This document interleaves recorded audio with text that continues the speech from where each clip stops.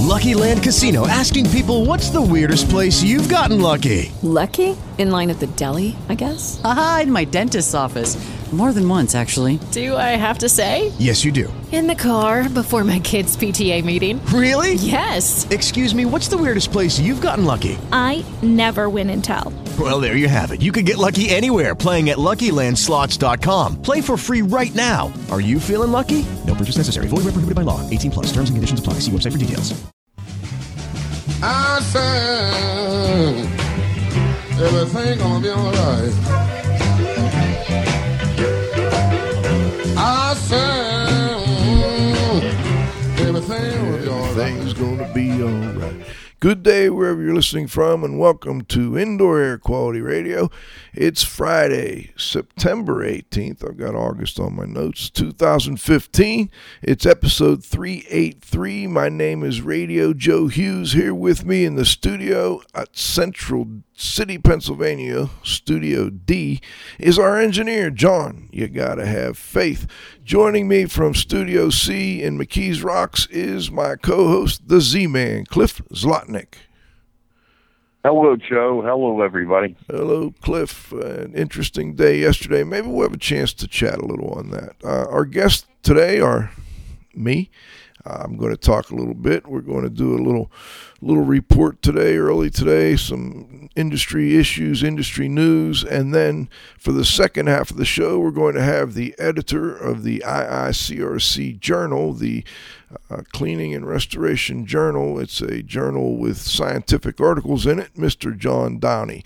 Before we start, let's make sure our listeners know about the IAQ Radio Healthy Building Summit coming up at Seven Springs, Pennsylvania.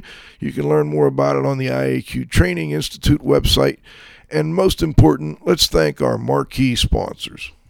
John Downey Products, where restoration and abatement contractors shop. Visit them at johndon.com. Cleanfax, the #1 information source for cleaning and restoration professionals. Check them out at cleanfax.com. IAQ.net and Healthy Indoors Magazine, a free online digital magazine for industry professionals and consumers. Subscriptions available at IAQ.net. Please be sure to thank our sponsors for their support of IAQ Radio when you inquire about their products or services.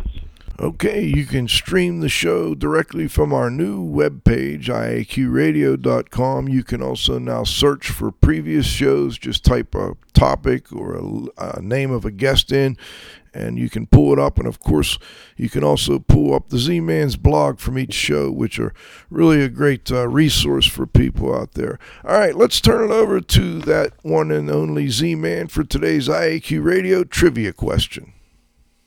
Thanks, Joe.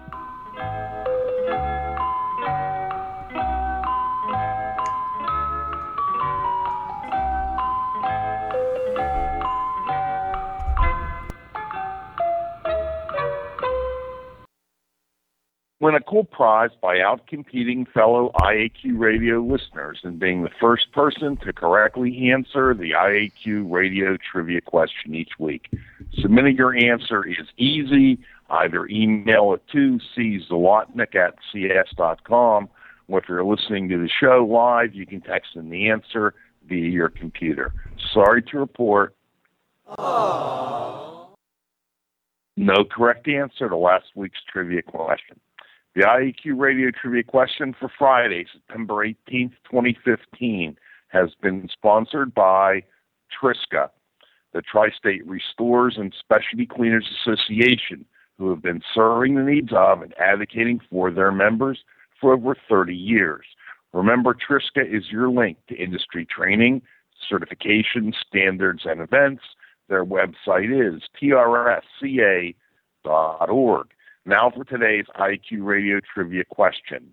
When did the history of scientific journals begin? Back to you, Joe. Okay, well, today we're going to do something a little different. We're going to call it Radio Joe Reports, and then for the second half of the show, we're going to have John Downey.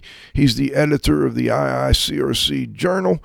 John is actually also a fourth generation, I believe, at least a multi-generational carpet cleaner. And he's got a company called Downeys Carpet Care of Granville. They're in the Columbus, Ohio area. And John was also the founder of Cleanfax Magazine. He is currently the editor of the IICRC's journal, which is a scientific journal that includes research information, research papers on cleaning and restoration related issues. But before we go there, let's talk a little bit about some current events. Cliff, go ahead. I want to turn it over to you. Okay, hang on one second. John Lapo there snagged that trivia question. Probably took him less than 60 seconds.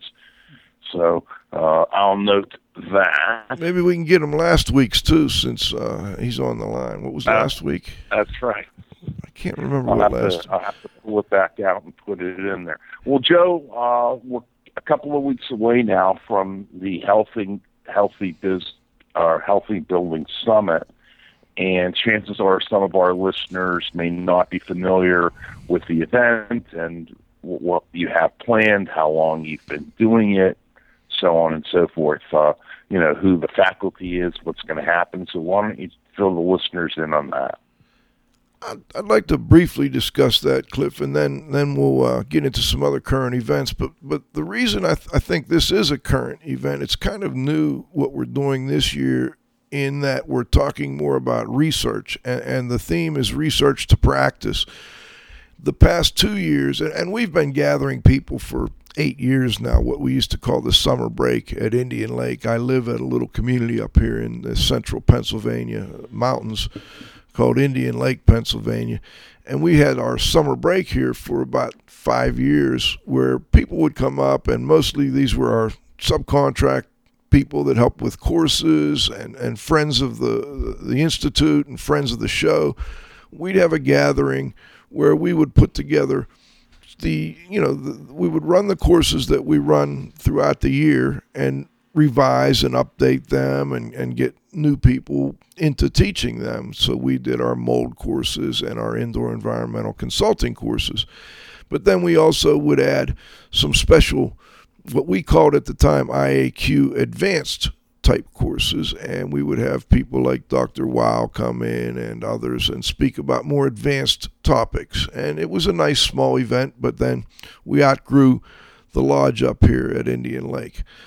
3 years back, we went to Hidden Valley, which is another nice little resort up here, and we continued pretty much in the same vein. And then last year, we moved it over to Seven Springs Resort after they bought out Hidden Valley. And then this year, we're going to research to practice. So I brought in, actually, where I get most of my people is from the show. So Dr. Jeffrey Siegel is coming in from the University of Toronto. He'll be our keynote. He's going to talk about what areas of research would be most applicable to practitioners out there, and how we can get them to start to implement the results essentially from this research into their practice. So we've got Dr. Siegel, we brought Joe Spurgeon in this year after having him on the show, talking to him about mold related issues. We've got a full half day on mold. We've got a half day on building science. We've got Nate Adams, who was on our show. He's an energy guy, and there's been a lot in the, while we're talking current events, there's been a lot in the energy efficiency world.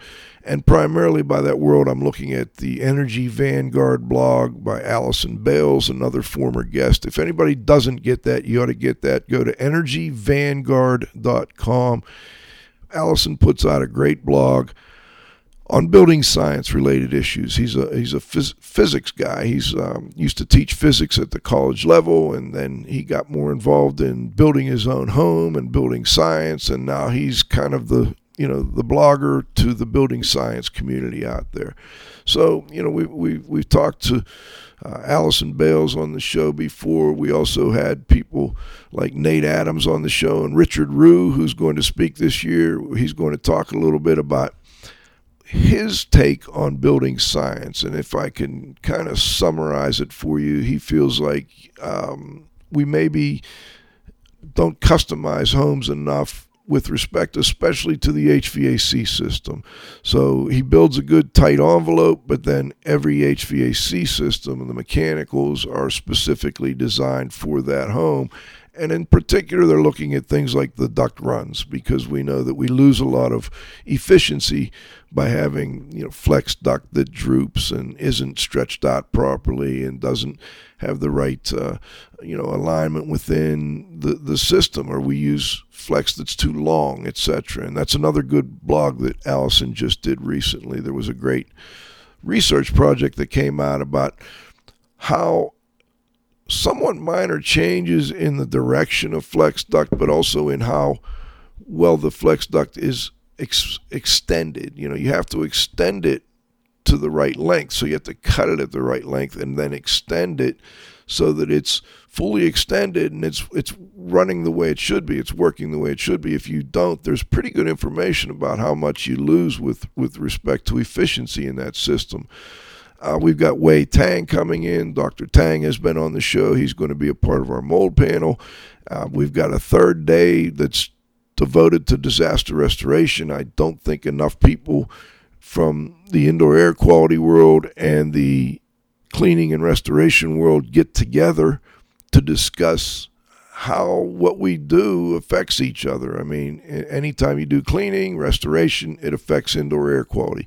Anytime we recommend cleaning or restoration, obviously it affects those guys. So looking forward to a great conference. We've got the mold courses, of course. Those are actually going very well. We've got the indoor environmental consulting course. We've got the water restoration technician.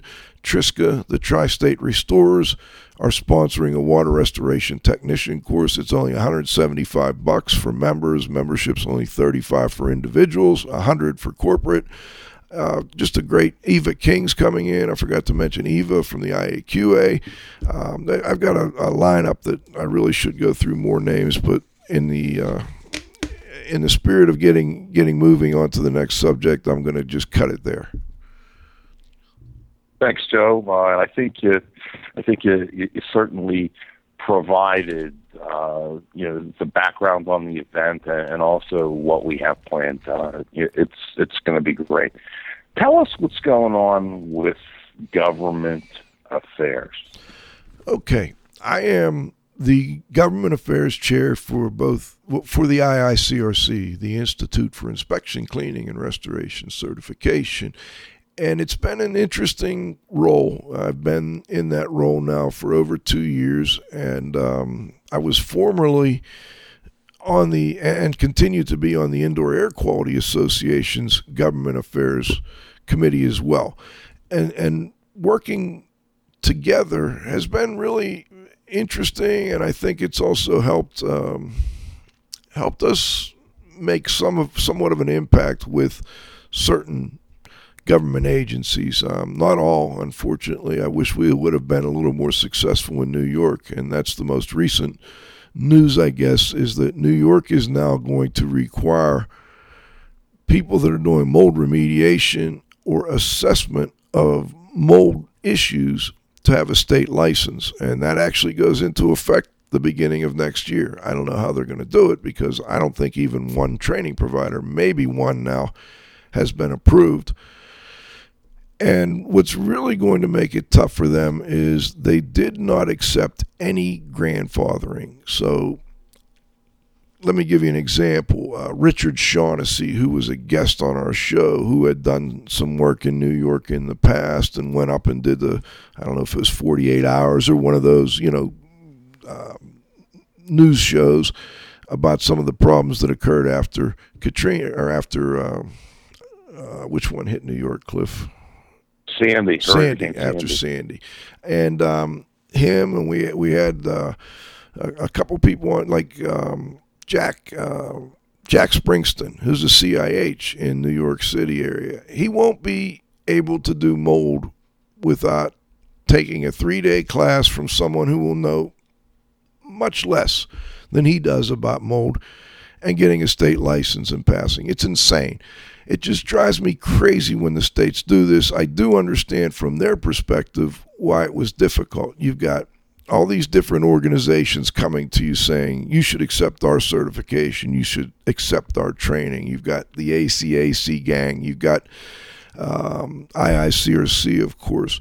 We had others that I don't even want to mention, that come out of the woodwork when this stuff occurs. They're smaller organizations that are mold specific, basically, and they have what they call a certification program. And I think the state just threw up their hands and said, you know what, we're not even going to bother trying to figure out who to grandfather in. We're just going to go ahead and require that anybody that wants to do mold inspections or mold contracting in the state of New York take a class. They did, I'm happy to say, choose the course outline that I've been using for years with respect to the number of days. It's a 2-day mold worker class and a 3-day mold supervisor class, and then they have a 3-day mold assessor class. So you'll have to take that class, take the exam written by the training provider and approved by the state, and if you pass that, very, very similar to the way asbestos abatement and consulting people are licensed, you will then get your state license. We've also got changes in New Hampshire. New Hampshire recently passed a law that's going to require people that do mold assessment, once again mold, to have a license. And I wouldn't be surprised if in the not too distant future they do the same thing for people doing mold remediation or contracting. I've heard some rumblings in California that they're looking at this again. D.C., the District of Columbia, has passed a law that will require licensing, and once again, it looks like you're going to have to take their specific mold-related training, etc. That one's not quite finalized. Virginia, this is what, it just blows my mind, Cliff. Virginia and Missouri both have repealed their mold licensing. Texas tried to, but there was a battle, and the IAQA forces went in and didn't want to see that repealed, and Texas kept the law in place. Florida, there was some thoughts about repeal, but they have kept that law in place. You do have to have a license as an assessor or a contractor in Florida, and they are now working on some standard operating procedures which have not been finalized. The first set didn't really come out very well. IAQA, IICRC worked together along with actually a coalition of Florida insurance companies and stopped that from, or worked with the state to show them that that wasn't really the best practices, the best standard operating procedures to require in Florida, and they're working on revising that again. New Jersey tried to pass some legislation requiring licensing of mold. That did not make it. So we've had a real mixed bag. Some states have licensed it and then repealed it. Other states have licensed it and then continue to license it to this day. Your Florida, your Texas. Maryland has a law that says you have to have a license, but they never funded the law, so you can't really get a license. It's a mess in Maryland. Now we've got the new one in New York and New Hampshire. Now, the other indoor air quality related issue that I think could be an even bigger, I guess a bigger issue long term, is that New York is now requiring that building owners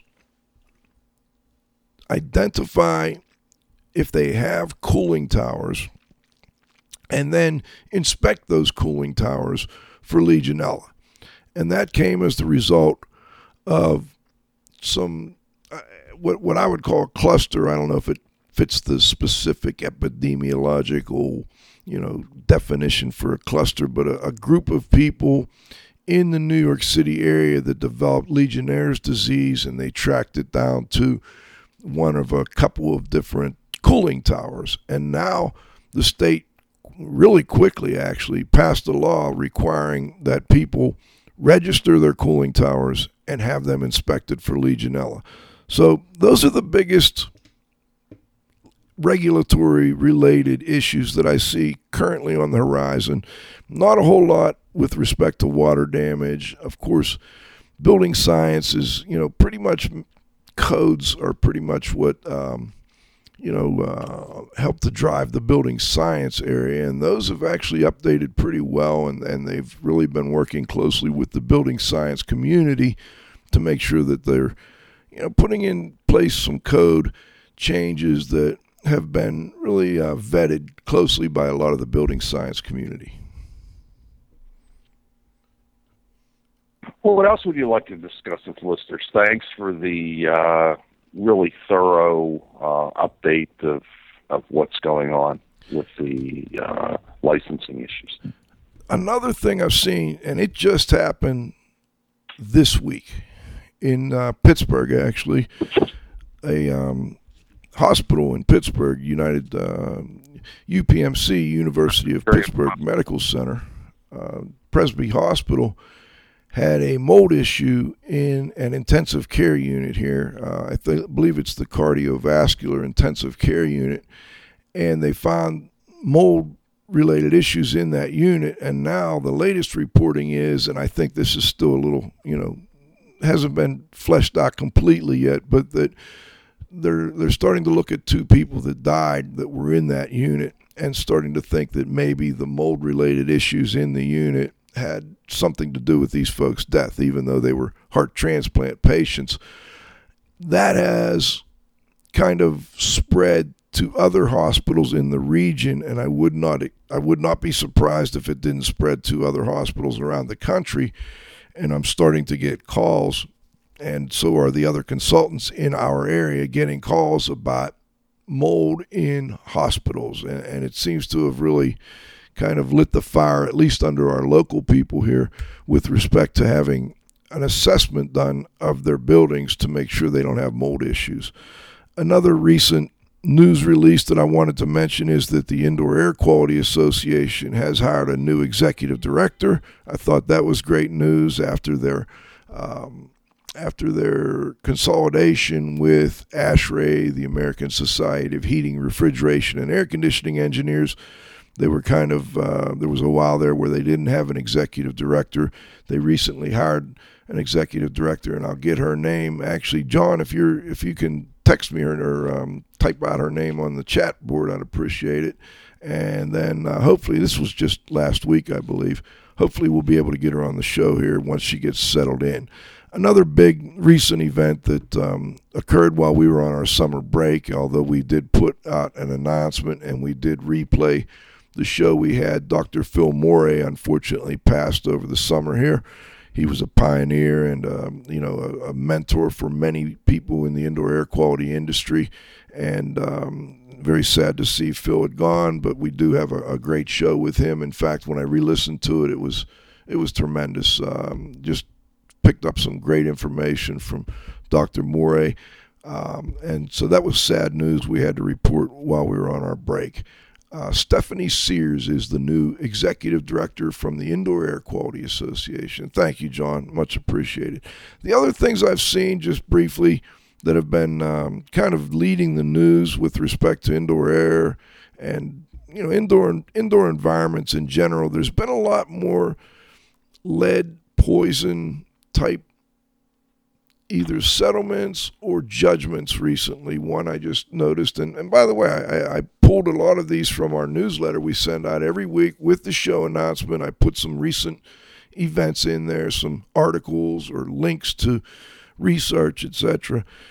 There's been quite a bit recently on lead poisoning and lead settlements and lead judgments, so that issue is not dead. And even asbestos. I've been seeing recently some pretty significant asbestos fines.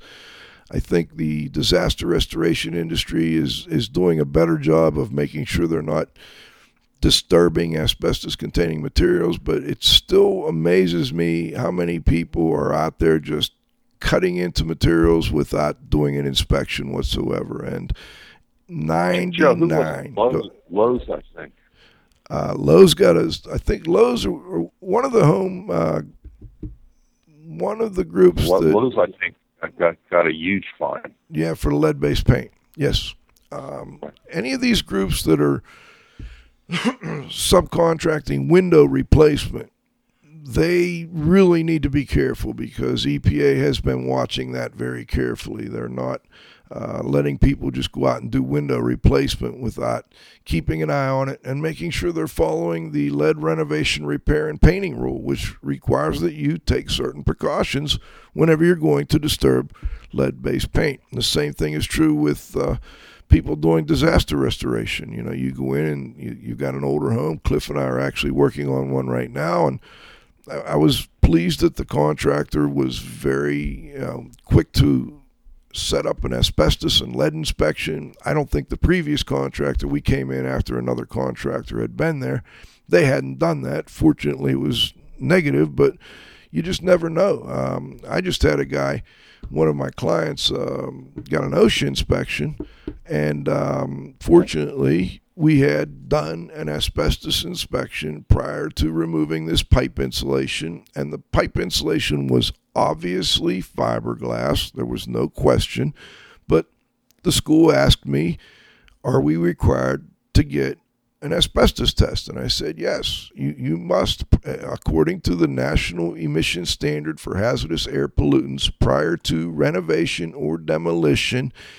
If you are demolishing a structure, you must have an asbestos inspection of that structure. And this is for anything more than 4 units. So any apartment building more than 4 units, any commercial building, prior to demolition, you must have an asbestos inspection. And prior to a renovation that will disturb construction materials, you must have an asbestos inspection. Fortunately, these folks took my advice, got the inspection, in spite of the fact that it was about 300 feet of pipe that was obviously fiberglass insulation. About a week later, OSHA came in to investigate. Apparently, they had a complaint about an employee that wasn't happy that he had to do this work or be a part of doing this type of work. And when they came in, the first thing they asked for was the report on the asbestos. And fortunately, we had it. So these current events, you know, they're current, and sometimes they're continuing. I've been dealing with asbestos since 1987. It hasn't gone away, and I don't believe it's going to go away. So, and thanks, John, for posting the remodeling. We've got a $500,000 penalty over the sub-lead paint rule violation. So, very helpful. All right, Cliff, I wanted to go into a couple other things, but I'm thinking maybe we should break. Do you want to touch on IICRC stuff? Let me hit it real quick. Something else you'd rather talk about? No, let me, because this is a big topic, and I've been almost 2 years now. I decided that I would go ahead and allow my name to be submitted to run for the board of directors. Actually 3 years now. The first year I didn't get in. The second year I got in. And for those that aren't aware, there's a group of shareholders that sort of own the IICRC. There's 14 or 15 regional organizations. Trisk is one of them, the Tri-State Restorers. And then we've got 3 individuals. It's kind of an unusual setup. It's only allowed in one state. The corporate papers are in Washington. It's the state of Washington. And I really was encouraged by some of the work that Patrick Winters had done. And you know, over the years, Cliff and I have talked a lot about the IICRC. It's a tough organization to really pin down and really describe for people. And so I've been on the board almost 2 years now, and I'm the second vice president. And it's been an interesting couple of years. I've seen a lot of the inner workings at the organization. And one thing I will say, I've been very impressed with the programs that they have developed, even though they call them a certification. And I've been very clear all along, I don't think they are a certification. They're a certificate program, but that's something that, you know, they're trying to work out. And I think they've come a long way with respect to getting people to see that.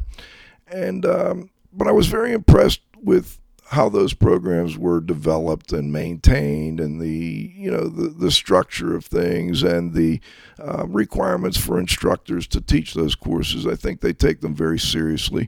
There's been questions about, you know, whether they were lean toward the existing instructors and not getting in new instructors. I think a lot of that's being fixed. I've seen a lot of good things happening, and then we hit the wall when the the board decided to put out requests for proposals, which has been another big change. There's been a lot of, requirements for requests for proposals on everything. And the management company request for proposals went out, and we got responses in and chose a new company as opposed to the one that had been there for 30 years. And it's been a rough road, a really rough road. And for all the registrants out there and the instructors and the sponsors of courses, I apologize for the problems that have occurred along the way. I know it's been rough, and it's been really difficult for the board as well, and especially the executive committee. We've been meeting, I can't tell you how many hours a week trying to make sure that this goes as smoothly as possible. And things are starting to smooth out, but it was a real rough road for a long time. I'm going to kind of leave it at that at this point, I think, Cliff, because I'm still... Joe, before you go, I just have one question, and I would just like confirmation if this is true, or correct the record if it's not. Isn't it true that a lot of the problems are based on the fact that the software program that was used by the previous management company was written by a sole practitioner, software developer, and he's a one-person, one-man operation, and he's getting older, and he's the only one that really understands the software and how to use it and how to make changes and how to correct it, and you really can't get other software to interface with it. I mean, that's one of the things I've heard, and you can comment if you would. You're right on. I mean, that is absolutely... That has been by far the biggest issue with the transition. We still cannot get the software to print the cards. Okay, we've gotten it to the point where the certificates are going out, but everybody who's an IICRC person knows you get a card, and that card lists all your different certifications and all your achievements with the IICRC, and we still cannot get that program to interface properly and print those cards out. And it's been a real nightmare, and I know people have been really disappointed by that, but, this is the problem when you've got an older system that doesn't interface well, that's been patched for I don't know how many years, and then you move it from one place to another, and bang, things just don't work. I guess another thing I heard is that the old program is written in a very outdated computer language as well. It's not even used anymore, and that causes additional problems. Absolutely, that's all true. It's not an excuse. It just is what it is. It's a very old program. We only have one person we can turn to make these critical changes. He has been trying, but it's been almost overwhelming every time you update a certificate, or you remember Microsoft Expression? It drove me crazy, or even Mozilla Firefox. Right. Every time you turn around, they want you to update. They've got a patch, they've got a fix, they've got this. Every time the new company would update something, bang, we would have a problem, and it just continued to snowball. Now, some people were probably going, well, get a new system, and it's not as easy as that, but it is being done. We're going to get a new system. We're going to get through this. We will fix the problems, but it has been a real difficult time for everyone involved. Anything else, Cliff? Thanks, Joe. Thank you. Hey, what we're going to do, we're going to run into, it's 12:33. We're going to thank our sponsors, and then we're going to bring on John Downey. The Indoor Air Quality Association, a nonprofit, multidisciplinary organization dedicated to promoting the exchange of indoor environmental information through education and research. Visit them at IAQA.org. Gray Wolf Sensing Solutions. We use advanced sensor software technology and embedded computers to provide superior environmental test instrumentation. Visit them at wolfsense.com. Legends Environmental Insurance Services, the experts in insurance for environmental consultants and contractors for over 20 years. Check them out at legends-enviro.com. And, of course, our marquee sponsors, John Downey Products, where restoration and abatement contractors shop. Visit them at johndon.com. Cleanfax, the #1 information source for cleaning and restoration professionals. Check them out at cleanfax.com. IAQ.net and Healthy Indoors Magazine, a free online digital magazine for industry professionals and consumers. Subscriptions available at IAQ.net. Please be sure to thank our sponsors for their support of IAQ Radio when you inquire about their products or services. All right, John. Got some music for Mr. Downey.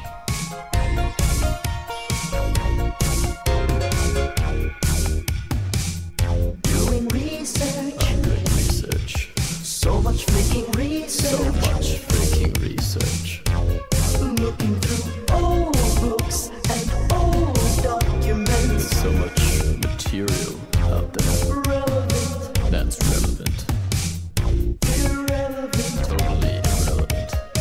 Super irrelevant. Whoa, what was that? We're doing research. John Downey, do we have you on the line?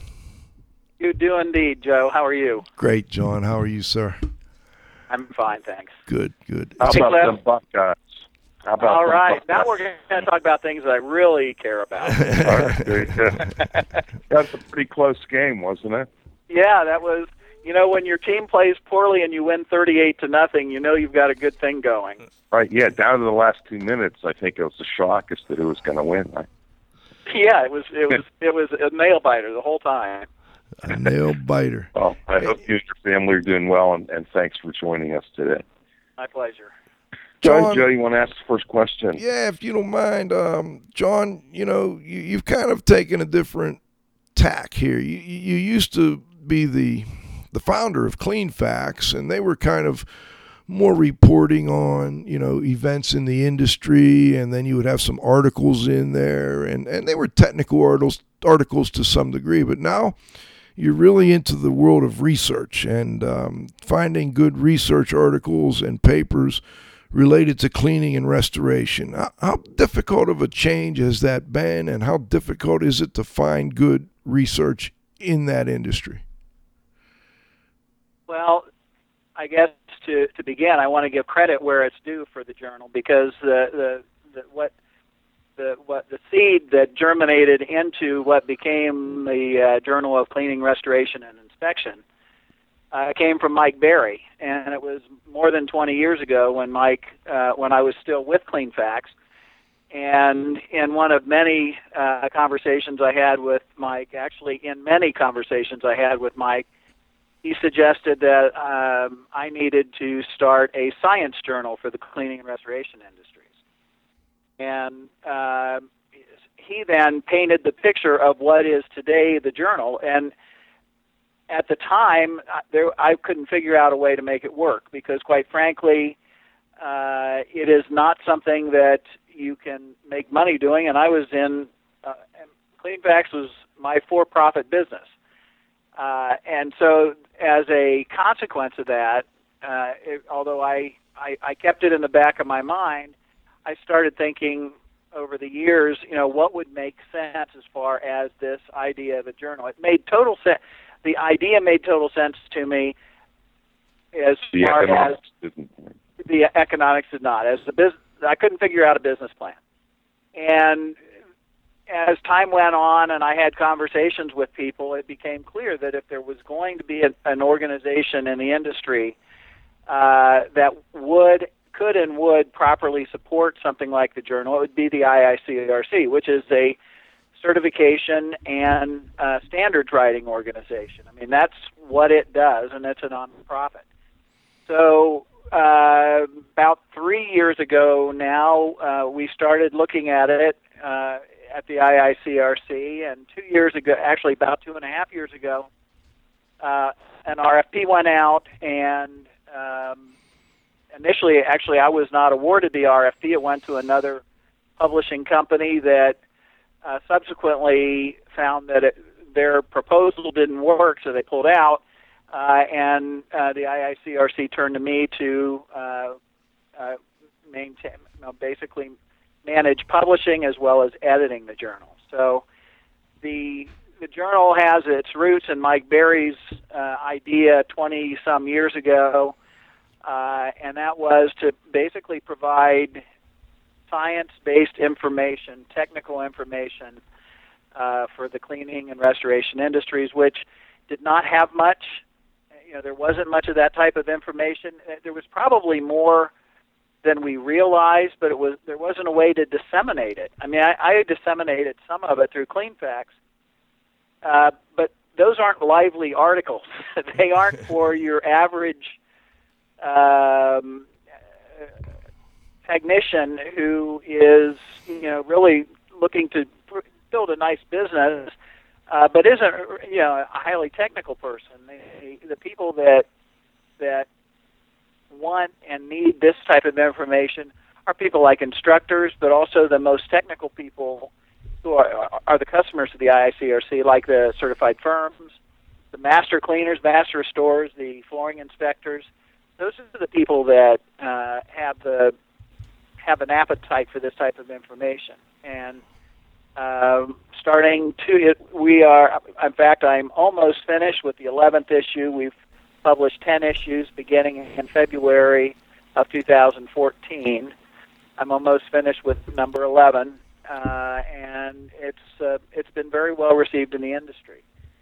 To your question about the, how difficult is it to get good information, relevant information? As we talked via email before the call in the last few days, I was thinking about that, and I was looking at the 10 previous issues. One thing that's interesting is that only about a quarter to a third of the articles in the journal are specifically based on research. Now, many of the others utilize research that has been conducted as the backdrop for what they're writing about. In other words, there's research behind it, but it's not necessarily about research. Like we had a significant article on understanding pH, which apparently is kind of controversial in the cleaning, especially in the cleaning industry to some extent. And it was based on a paper that was produced by, I believe it was Al Ludke, several years ago for the IICRC. It just never got published. So it isn't research exactly, but it is science. So if we're looking at science, we're looking at research. One of the things I would say about the journal is we don't call it a science journal because we don't feel that we are at the point yet where we can clear that bar. A technical journal, it is a peer-reviewed journal, but the standards aren't as high as they would be for a science journal. And that was another suggestion. A recent suggestion from Mike was to, basically to publish a technical journal. Don't try and do a science journal at this point, but let's get good technical information out to people, develop a peer review process, and let it build from there. So there is a fair amount of technical information out there that I've been able to access.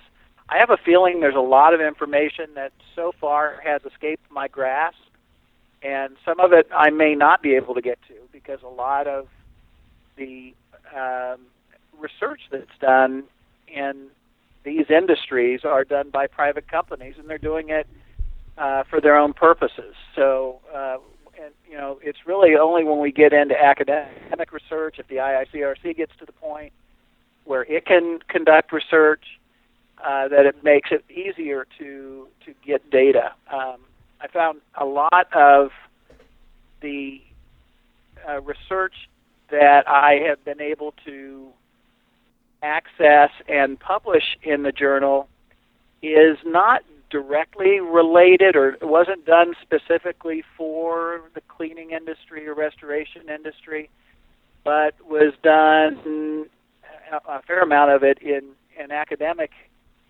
areas for remediation, which I know is the area that you know best, Joe.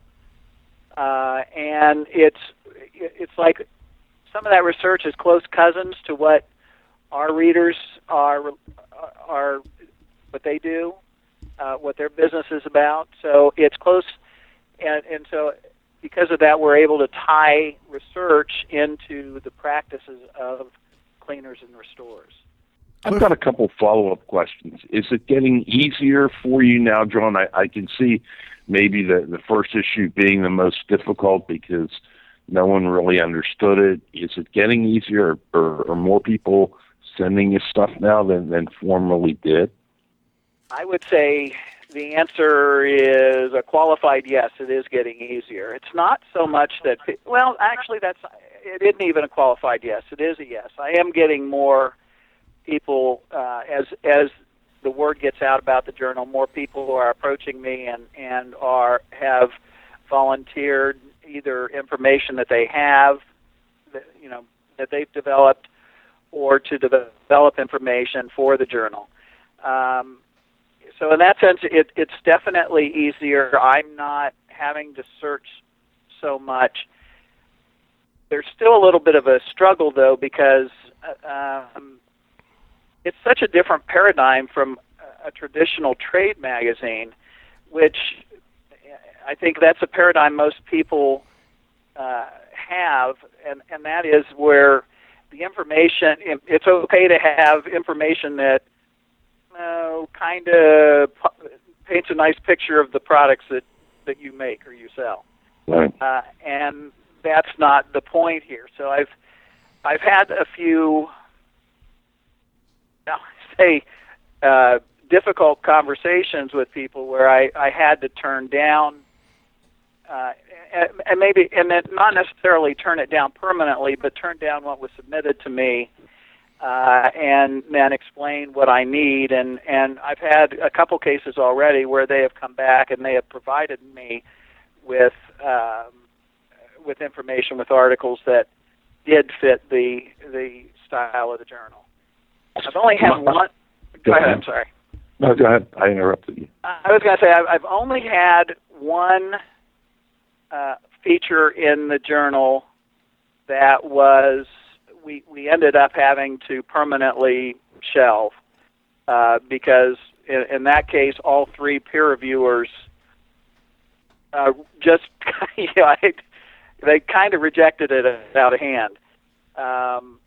But I've had several articles, and Joe, you're familiar with an article that's going to be in the October issue on Condition 2 remediation, and this is a great example of an article that the peer reviewers played a vital role in improving and making this a much better and more useful article or paper for the readers, because they challenged the author, but they did it in a way that, and the author received it in a way that was productive. And it's an area that, frankly, I don't know that well. I'm not, I don't have a background in that. If it's cleaning-related stuff, I go back way too long in the cleaning side of the industry. But remediation is something I don't know that well. So I lean heavily on peer reviewers, and they have been very valuable in several articles that we've had in the journal. What sort of comment do you get back from technicians, or have you gotten any feedback on the articles and on the information that's in there? Do they find it valuable? Yeah, it's interesting. Sometimes I'm amazed at some of the feedback I've gotten from technicians. They gobble it up. I mean, I've had several. I've been traveling a fair amount to some of the conferences and conventions since I've been editor of the journal, and I've had a lot of very strong positive feedback. Honestly, for me, and I'm the editor, a lot of this stuff is really hard to plow through. But for guys that are really interested in that, I've had very, very positive feedback. I've had a lot of suggestions that we've taken up. One of which is, for the last few issues, we've added an executive summary where we basically give an outline of what is in the longer article or paper to people, so that they can sample it and get the general gist of it before they invest, a fair amount of time in a 4,000 or 5,000 word technical paper. John, Joe? I'm curious with your strong background in the cleaning world, and your family carpet cleaning business is still thriving, as I understand it. What within the research you have reviewed has surprised you, or maybe changed the way you do things? In my own business? Yes.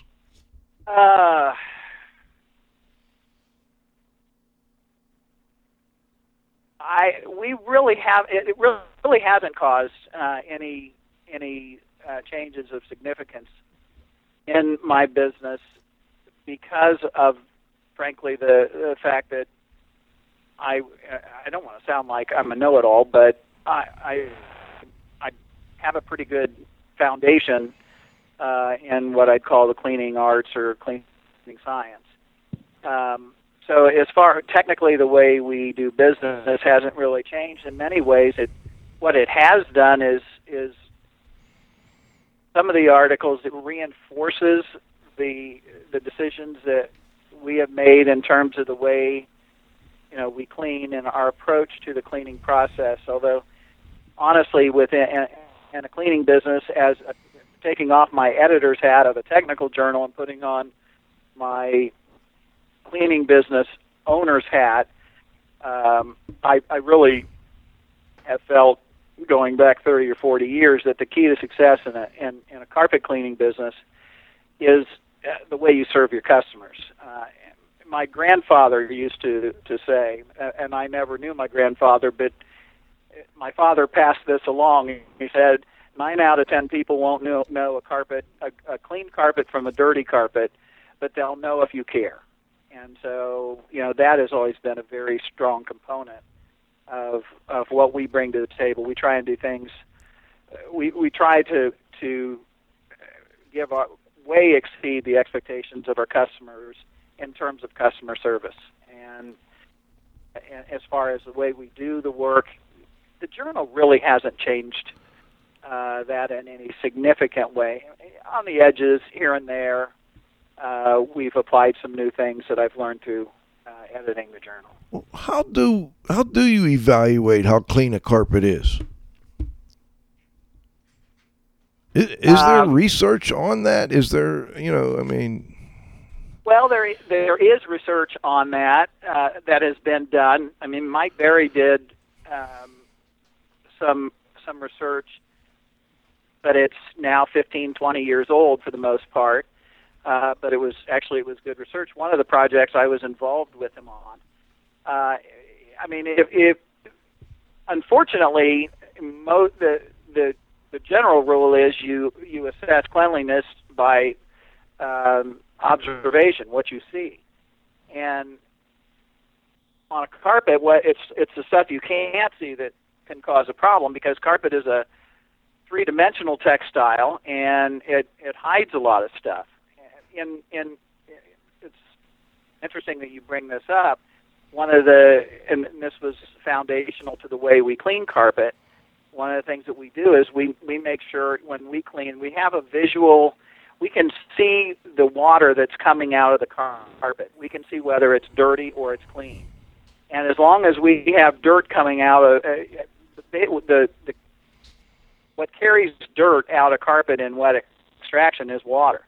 So as long as that water is dirty, we know that it's not clean. Once we get the water clear or reasonably clear. You're not going to clean a carpet to a state, to a like new state. You just won't do it because you're working against density and gravity. But you can get it to the point where it's reasonably clear water, and therefore you can believe that it's reasonably clean. There's a whole process that goes into that, but that's the way we look at it. We're actually visually, I was kind of disparaging the visual that you look at for cleaning carpet, and we're kind of doing the same thing. Although what we're doing is we're looking to see if the stuff that's carrying the dirt out is clean, or if it's still carrying more dirt out. And how did Mike? Joe, go ahead, Cliff. Just one comment on to go on what John was saying. The greatest difficulty in developing a scale of carpet cleanliness is really what type of soil is in the carpet. Every geography in the United States has a different soil makeup, and then other factors get added to it, like do they cook in the house, and what sort of cooking do they do, and what's being tracked in, and do they have pets? And I mean, just trying to get a bunch of scientists to agree on the test soil is a huge project in itself. And that's for sure. I am. Well, actually, we just completed our work, but I was on a committee that was assisting the Carpet and Rug Institute in making changes to their seal of approval program related to carpet care. And I can't tell you how many hours we spent debating the quote-unquote test soil that CRI uses in their assessments. So, and that's a relatively simple one that they have. When you get into things like, and you bring up several great points, but I can tell you from my own business, probably the most significant reason people have carpet clean is because of pets, and so it's that type of soil, the hair and other assorted things that pets bring to carpet that is really important to the consumer. Those be removed. When I had my carpet cleaning business, the biggest reason someone had it clean was family was coming over. Yeah, well, that too. Prior to Christmas, those were the big. When are the big times of the year? What are the big times of the year for carpet cleaning? In my business, except basically from about Christmas until about St. Patrick's Day, or maybe a little after, depending on the weather, we're pretty much busy all the time. We'll have ebbs and flows, but we don't really get. I mean, there is a rush. One of the things I noticed was a rush before graduation. Because people will have big graduation parties, whether it's high school or college, these big parties, and they'll want to get it clean. Then, of course, that's wonderful because they're big parties, and we end up cleaning before and after graduation. Nice, yeah. Problems, but again, there's a lot of different. I think company is a big motivator, but at least 80% of my customers have pets, dogs and or cats. And it may be closer to 90%. So it's a big driver, and so they have those. And then from that, when people are coming, visitors, that then is kind of the motivator. I'm used to the smell, but I don't want my mother-in-law to be used to that smell. Yeah, and I don't want Fluffy's hair all over her new jacket when she leaves here or whatever, Exactly, yeah. Well, John, we're running a little low on time. I've got one final question. Maybe Cliff will as well. In your 10 additions to this point, what piece of information, something new you learned? Give us a tip for listeners out there. Something new you learned about any topic you want that you'd like to make sure more people know about? You know, what I think, I don't know. I'm not sure exactly how this will work for what you're looking for. But what I have learned is that there is a genuine thirst for the kind of information that the journal provides. And it's diverse in terms of what we cover in the journal. You know, fire, smoke, water, remediation, carpet cleaning, a very diverse variety of things. Another thing that I've learned that's kind of related to that, and it isn't something that we get directly from the journal, is that there are a lot of people out there that are doing a lot of unscientific testing. You call them case studies. They're experimenting and they're and doing different methodologies and learning from those. I think that's very helpful. And that has its place. Cliff? No, I think what John, I would just like to say ditto to what John just said. I really think that these unscientific studies, these case studies are very, very helpful because, what happens is I think a lot of the reason for the case study is that there's something unique or different or unusually challenging there, or it's an opportunity to try something that's out of the box. And,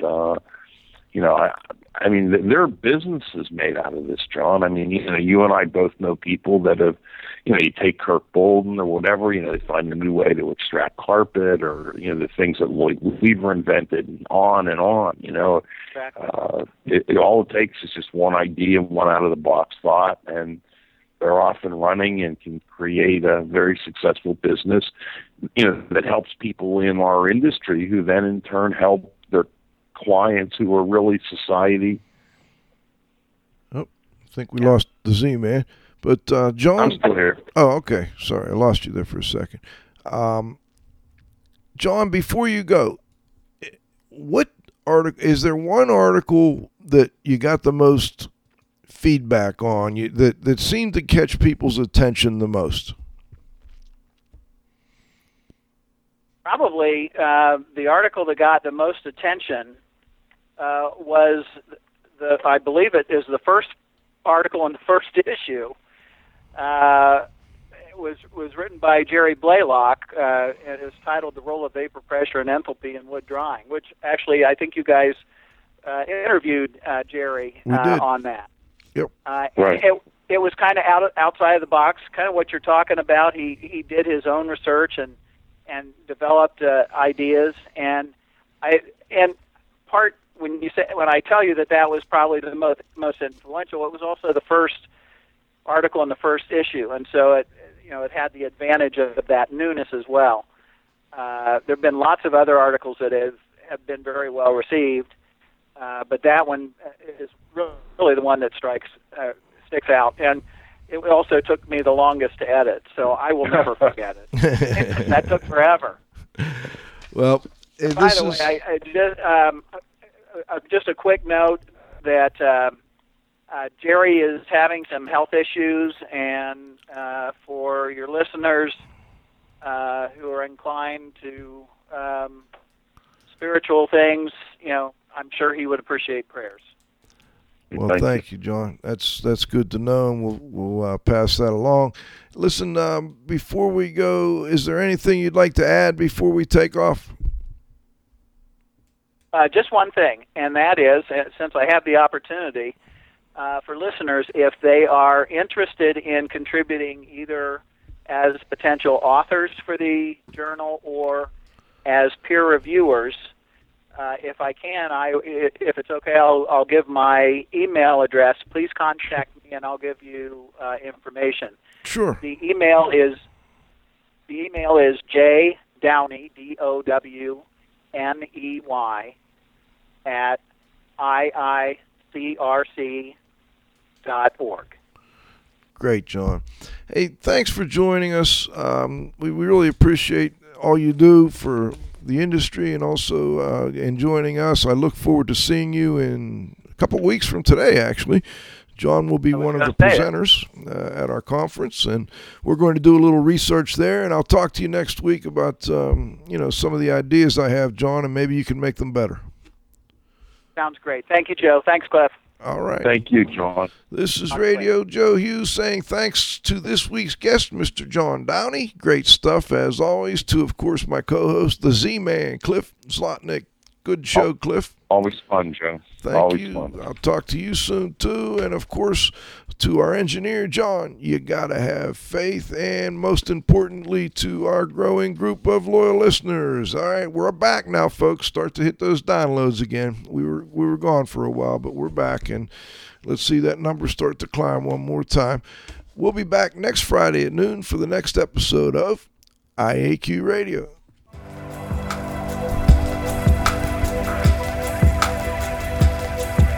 This has been another IAQ Radio production.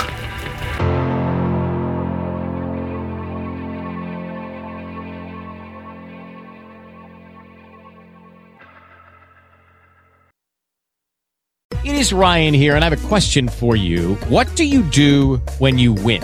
Like, are you a fist pumper, a woohooer, a hand clapper, a high fiver? I kind of like the high five, but if you want to hone in on those winning moves, check out Chumba Casino. At ChumbaCasino.com, choose from hundreds of social casino-style games for your chance to redeem serious cash prizes. There are new game releases weekly, plus free daily bonuses, so don't wait. Start having the most fun ever at ChumbaCasino.com. No purchase necessary. VGW. Void where prohibited by law. See terms and conditions. 18+.